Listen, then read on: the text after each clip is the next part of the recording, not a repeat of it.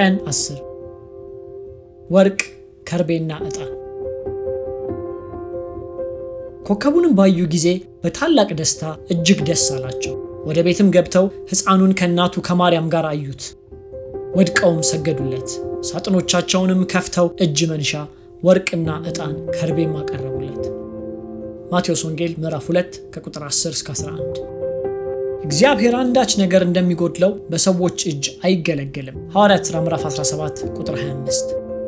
የሰባ ሰገል ስጦታዎች የቀረቡለት እርዳታ ስለሚያሻው ወይም የሚጎድለው ነገር ስለነበረ አይደለም። የሌላ ሀገር እንግዶች ወደ አንድ ንጉሥ ሲመጡ የእርዳታ ጥቅል ይዘው ቢመጡ የንጉሱን ክብር ያሳጣሉ። አሊያም ደግሞ እነዚህ ስጦታዎች በጉቦ መልክ የቀረቡ አልነበሩ። ዘዳግም ምዕራፍ 10 ቁጥር 17 ላይ በግልጽ የሚነግረን እግዚአብሔር መማለጃን የሚቀበል አምላክ አለመሆኑን ነው። ታዲያ ትርጉማቸው ምንድን ነው? እንዴትስ ነው አምልኮ የሚሆኑት? ራሳቸውን ሙሉ በሙሉ ለቻሉ ባለጠጋ ሰዎች የሚሰጥ ስጦታ የሚያስተጋባው ሰጪው ለሰዎቹ ያለውን ክብርና አድናቆት ነው።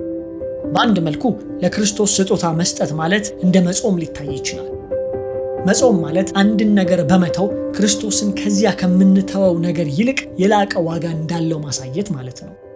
ለክርስቶስ እንዲህ ያለ ስጦታ ስትሰጡ ስታሳድዱ የነበረው ደስታ እርሱ እንደሆነ ትናገራላችሁ። ማቴዎስ ወንጌል ምዕራፍ 2 ቁጥር 10ን ልብ በሉ። ኮከቡንም ባዩ ጊዜ በታላቅ ደስታ እጅግ ደስ አላቸው ይላል። የማሳድደው ደስታ አንተ ጋር ነግጄ በማተርፈው ላይ ወይም የምቀበልህ ክፍያ ላይ የተመረኮዘ ቀቢጸ ተስፋ አይደለም። ወደ አንተ ስመጣ አንተኑ እንጂ ካንተ የማገኛቸውን ነገሮች ፈልጌ አልመጣሁም። ይህን ፍላጎቴን ይበልጥ ለማቀጣጠልና ለአንተ ለማሳየት ስል ደግሞ በእጄ ያሉትን ነገሮች ሁሉ አሳልፌ በመስጠት በአንተ የበለጠ ለመደሰት እተጋለሁ።